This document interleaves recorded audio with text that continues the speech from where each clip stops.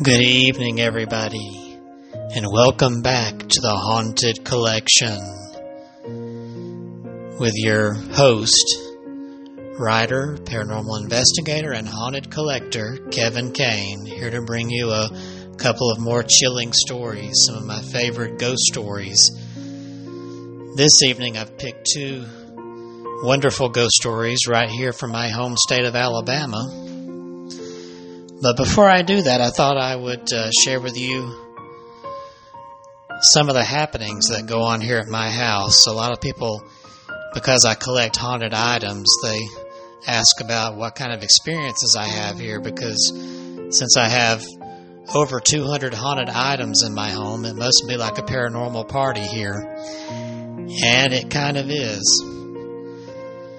There have been little knocking sounds. One night I heard my closet door open and shut by itself. I was alone in the house when it happened. When I walked to my bedroom to check it out, there was no one there. I have an old doll from the 1920s, and I used to have it sitting in the doll room across the house. One night I woke up and I heard what sounded like 1920s music, like something a clapper girl would dance to. I shook my head. I thought maybe I was still half asleep, but I was wide awake, and still I heard the music playing. I thought about that doll because I just received it the week before, and I wondered if it had something to do with that haunting music I heard. So I climbed out of bed and walked out of my bedroom. The music kept playing. I started across the house, and when I reached the room where the doll was, the music faded away. I opened the door and looked, and not a sound came from the room. I turned on the light, and there sat that doll in the chair, just kind of facing me. I never heard that music again, but I wondered if that was maybe her spirit letting me know she was there. The prior owner had reported the doll moving around on its own, but I haven't seen that yet. A few of my guests have seen it move, but it hasn't done that for me yet. But still, that music, I'll never forget it.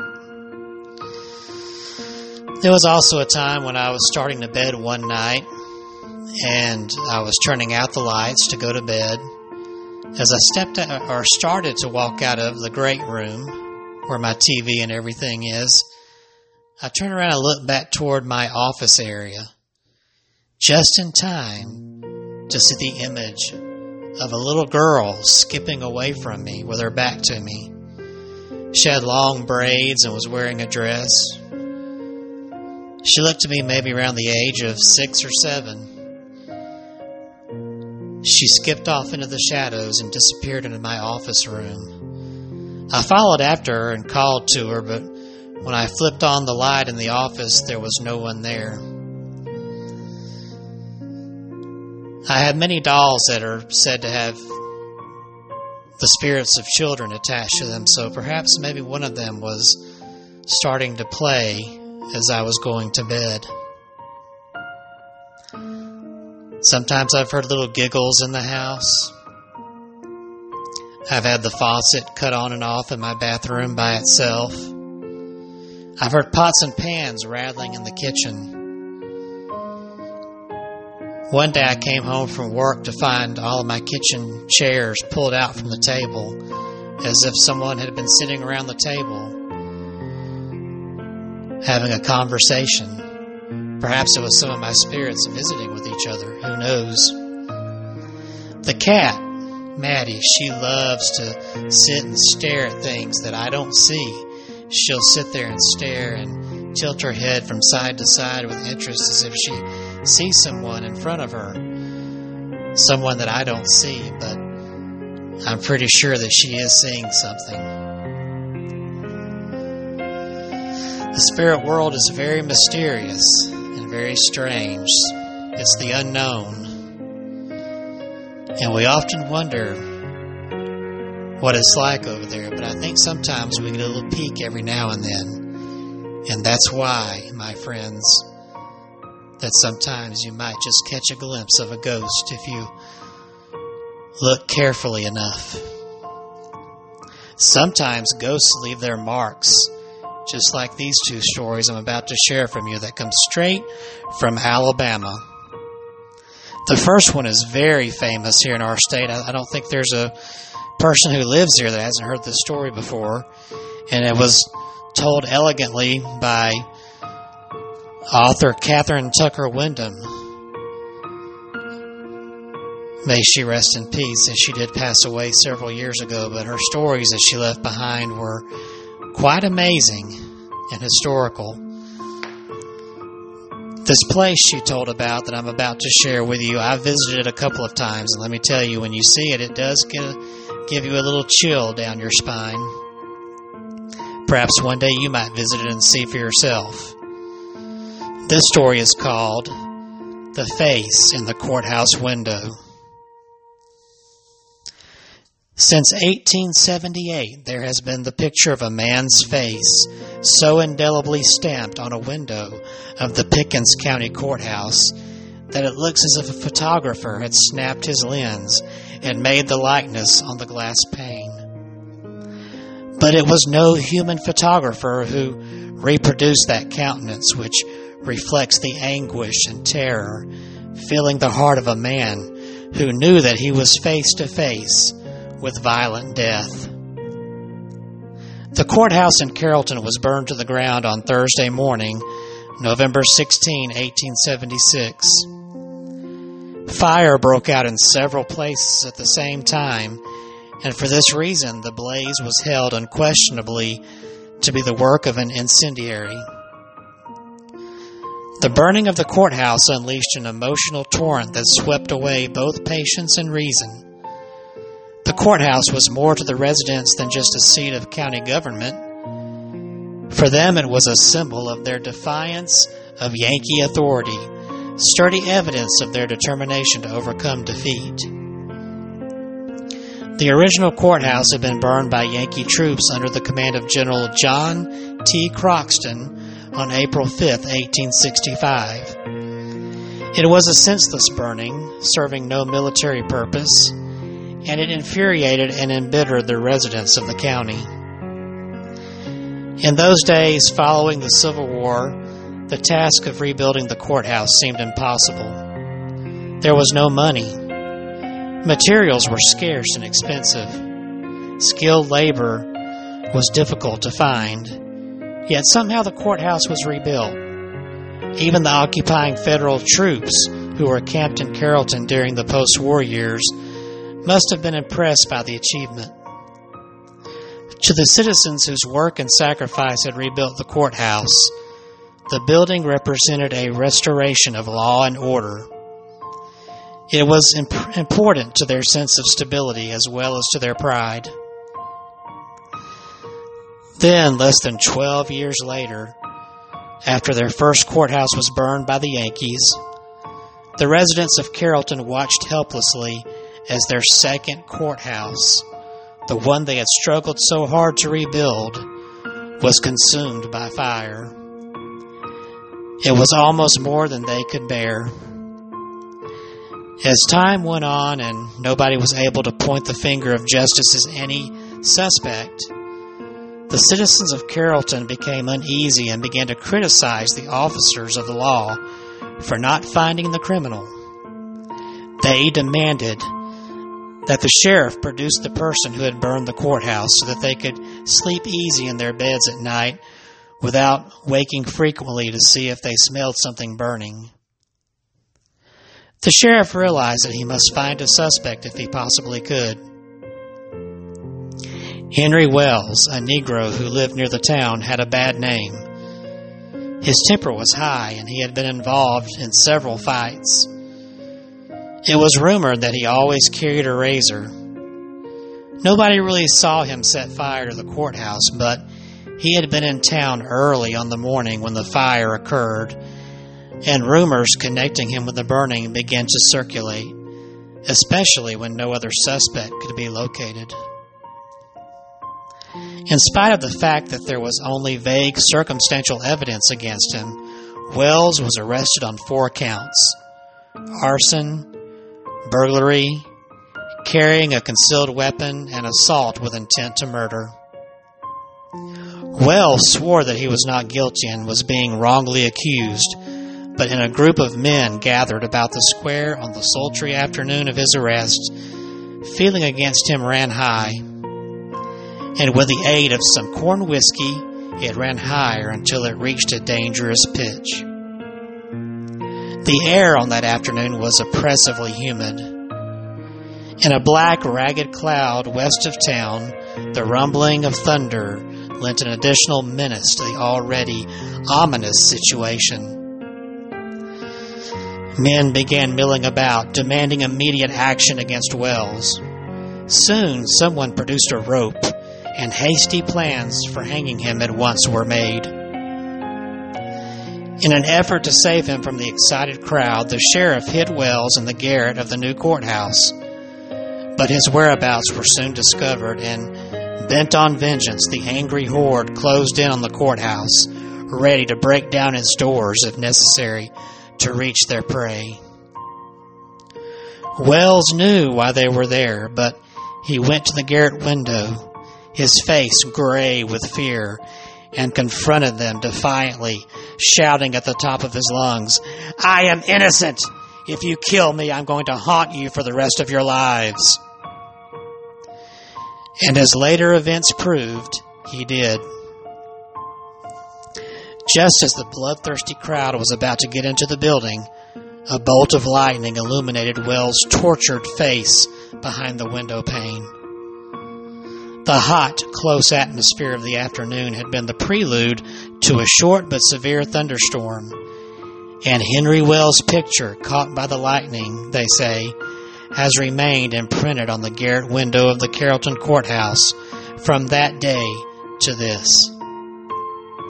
Accounts vary as to how Wells actually met his death. As one story has it, the lightning killed him.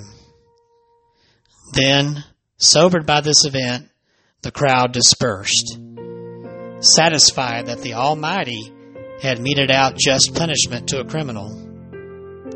Another version of the tale is that the lightning flash alarmed the mob, but not enough to stop them from hanging their victim.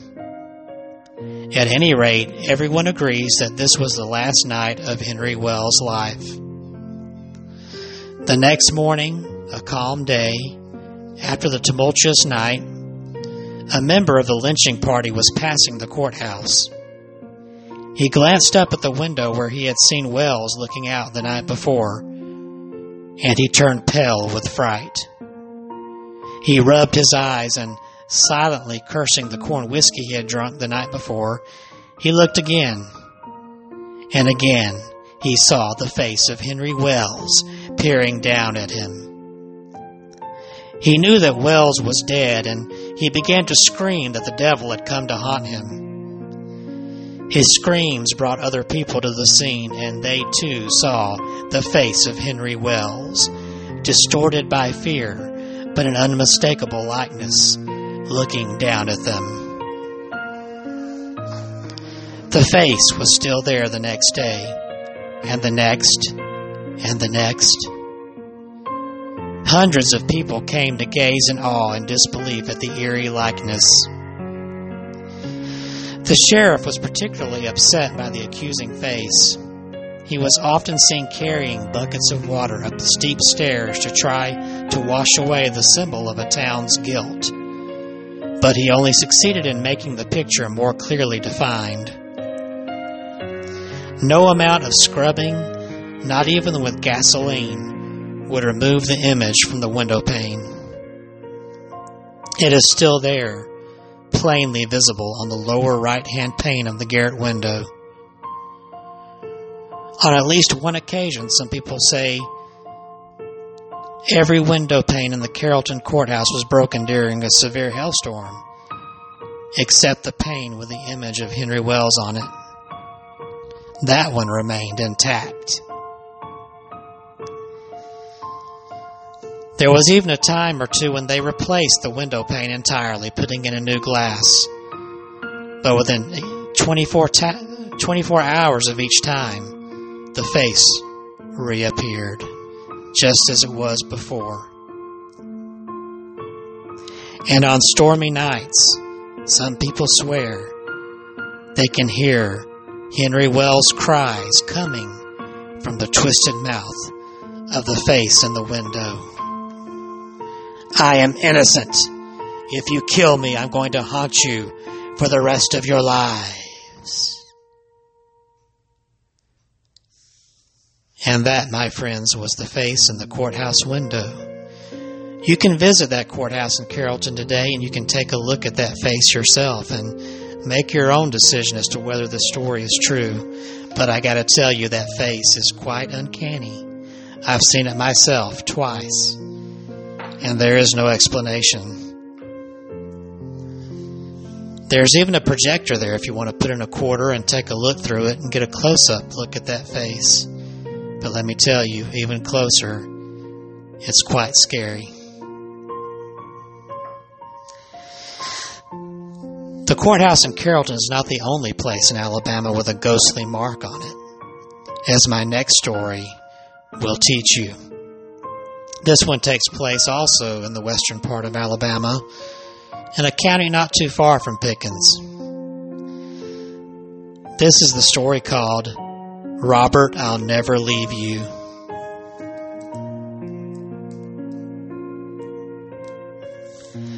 Many communities in Alabama have local legends about strange images that have appeared on tombstones, mysterious markings with no logical explanations.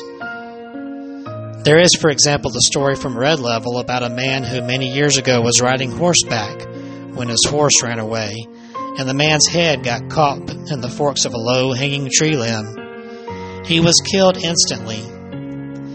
The image of a man hanging from a tree limb appeared on the rider's tombstone soon after his grave marker was put in place. Or so the story goes.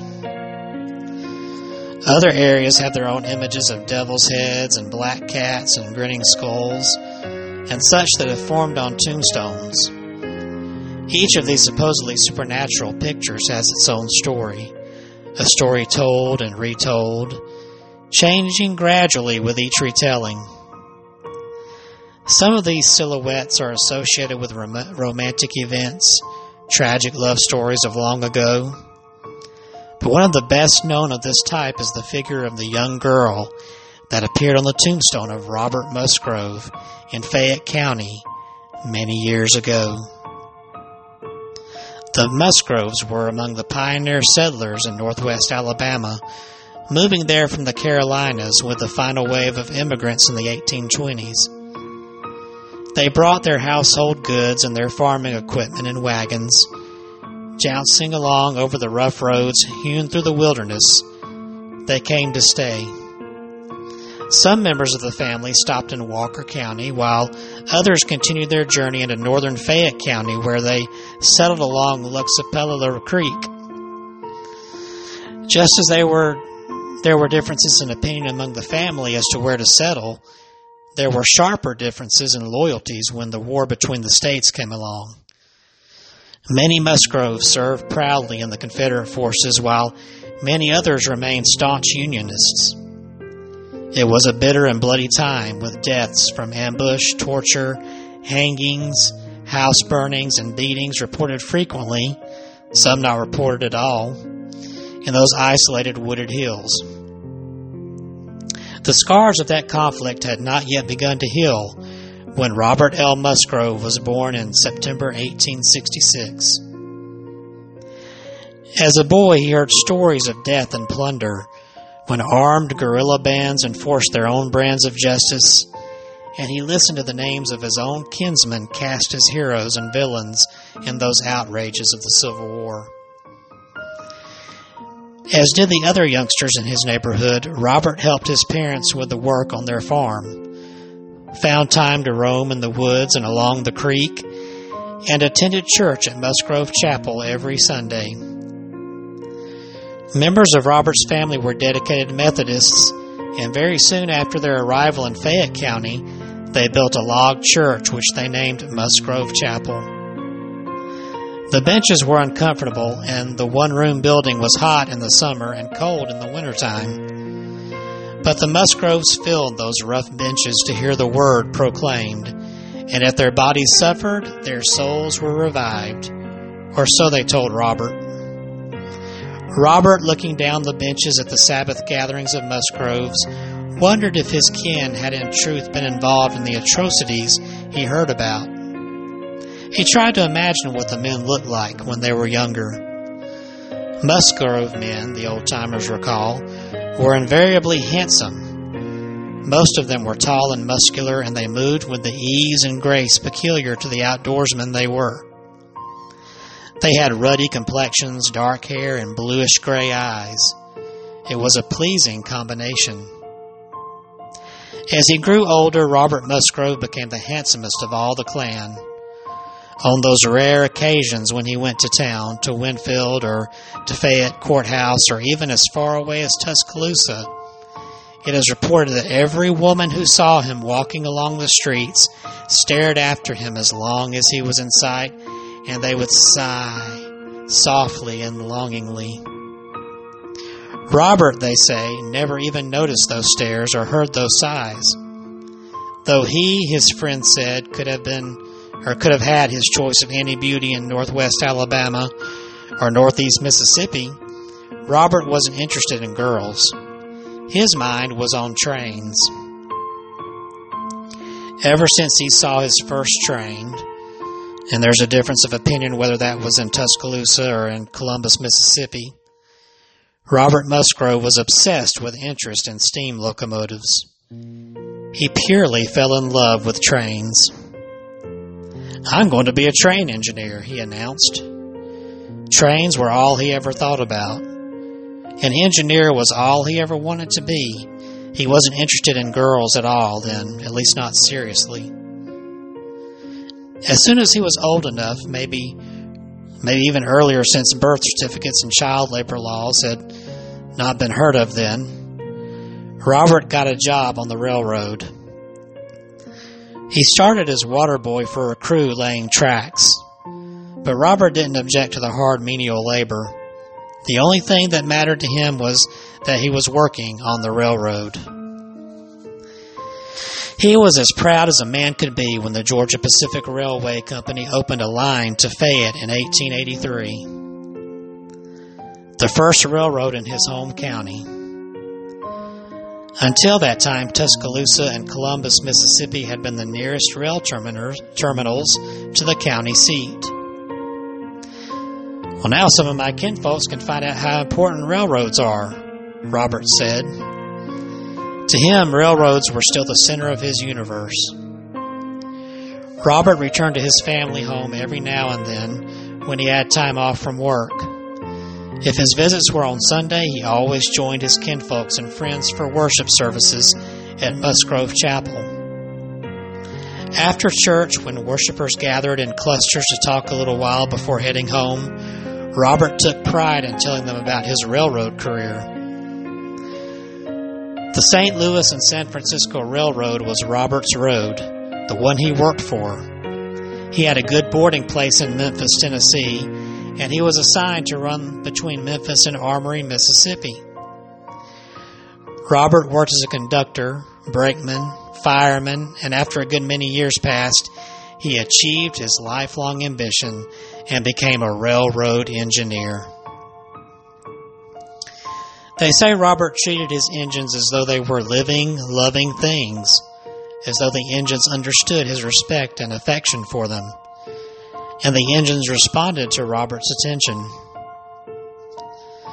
His engines could do almost anything, they used to say, as though they were trained animals instead of masses of metal. After Robert became an engineer, he relaxed a bit and began diversifying his interests.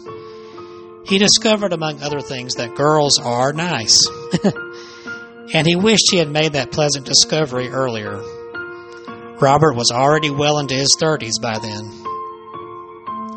For a while, Robert had many girlfriends. He was still quite handsome, as all Musgrove men were, and his career as an engineer made him even more attractive to women. So Robert enjoyed his popularity. He had a good time with his female admirers in Memphis, and he delighted in his feminine friends in Amory. There were also a good many young ladies between those two cities whose company Robert Musgrove treasured.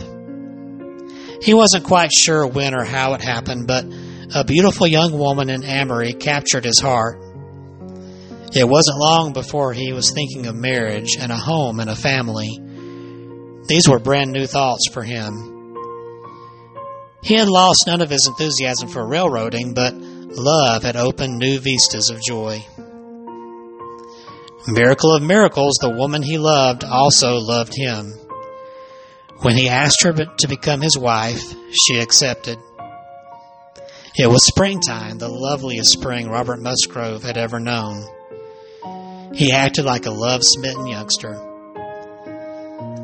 When he was at work, he would say, "Listen to my whistle. Listen." Know what it's saying? It says, "I'm in love. I'm in love. I'm going to blow it all the way from Memphis to Amory." He wanted the whole listening world to know about his happiness. Then, one dreary night in April 1904, Robert Musgrove was killed in a head-on collision of two trains between Memphis and Amory. A man on horseback brought the sad news to his family in northern Fayette County. Arrangements were made to hold Robert Musgrove's funeral services at Musgrove Chapel, the church where he had worshipped in childhood.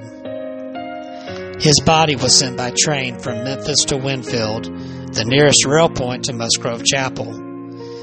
This was before the days of automobiles, so a caravan of wagons met the funeral train at Winfield to transport Robert's body and the contingent of his friends who accompanied it out to Musgrove Chapel. Robert's boyhood friends drove some of those wagons. As they waited at Winfield Station for the train to arrive, they talked about Robert and their memories of their good times together. "Hard to believe Robert is dead," they would say. "But if he had to die, it's good to know he died at the throttle of his train. He would have wanted it that way."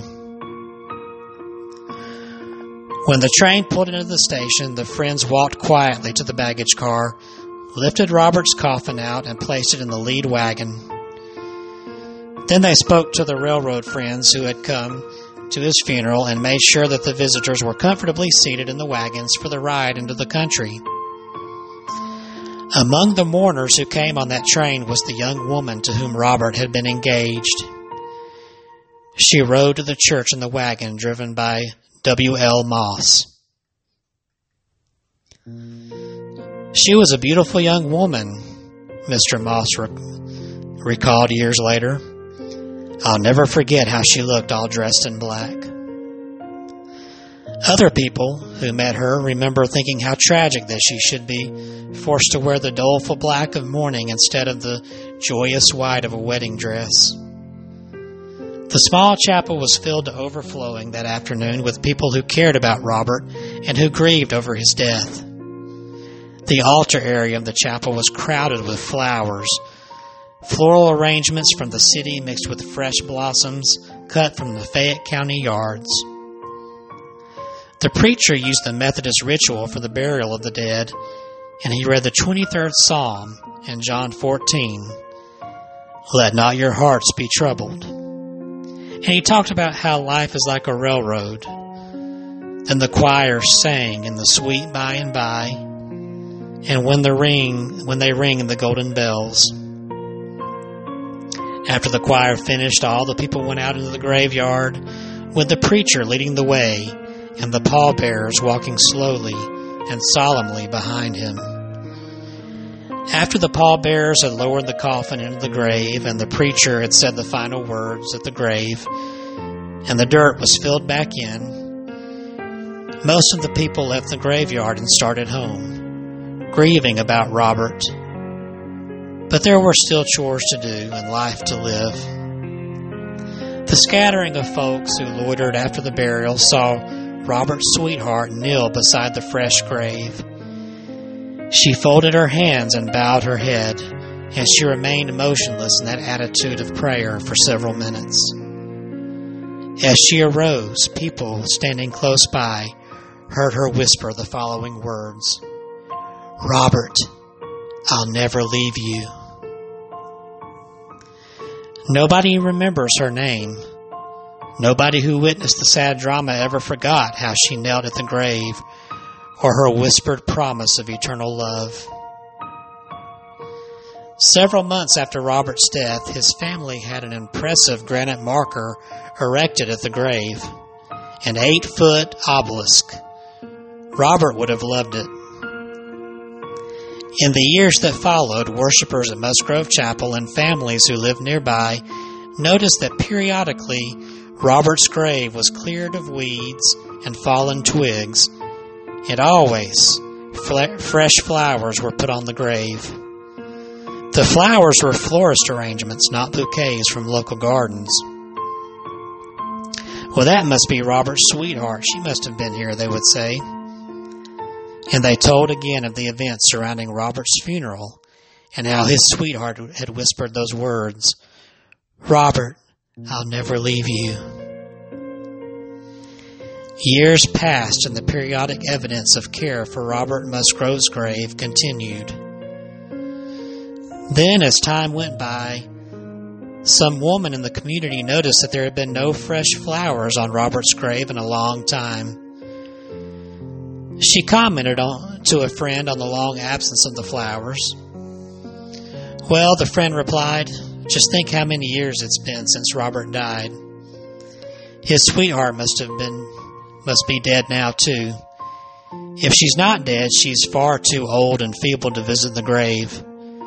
She kept her promise for many years, though, didn't she?" Then one Sunday in 1962, as worshippers were coming out of Musgrove Chapel at the close of the morning service, someone glanced over into the graveyard. "What's that on Robert Musgrove's tombstone?" she asked. "It looks like a shadow of some kind." Several people, prodded by curiosity, walked into the cemetery to get a closer look. There on Robert Musgrove's tombstone, they saw the distinct silhouette of a young girl. Her head was bowed and her hands were folded as if in prayer.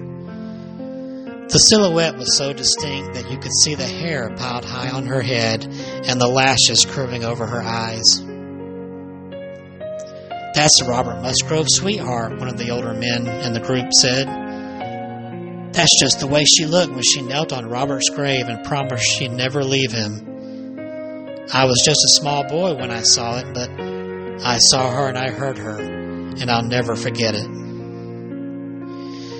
News of this strange image of the young girl on Robert's grave spread quickly throughout that part of Alabama, and curiosity seekers by the hundreds drove to the country churchyard. The invasion of strangers upset the Musgrove family, and they tried to remove the image from the stone, but though they scoured and rubbed and scrubbed, the image would not come off. Finally, they sent the tombstone to Birmingham for a stonemason to sandblast the figure from the granite. With the image gone, the unwelcome visitors stopped coming to the cemetery, and talk in the community turned to other things. But the image returned, as plain as ever. Again, the story of the lover's promise was told, and again the throngs of strangers came to look and to wonder. The stonemason from Birmingham returned to clean the stone. When he left, the tall marker was as white and unsullied as the day it was put in place. With the figure gone from the tombstone, the crowds again lost interest in the grave. But, they say, the likeness of the grieving sweetheart slowly returned to the surface of the tombstone until once again it was as well defined as it had been the day it first appeared. And they still say, she loved Robert very much. Her love was as strong as her promise. And that promise she kept. Robert, I'll never leave you. You can still see that tombstone today if you visit the Musgrove Chapel Cemetery, but I do ask that you show respect and that you make sure to respect the people of the church there and not crowd in on them. The story sort of faded away into history, but every once in a while it's revived, and we want to make sure it stays that way because it is an amazing story and it's an amazing symbol, a symbol of eternal love. And what a great way to end this episode of the Haunted Collection. So it's my time to go now, but as always, I want to wish you a wonderful evening and a great week, and be safe out there. Watch out for those ghosties, and as always, happy hauntings.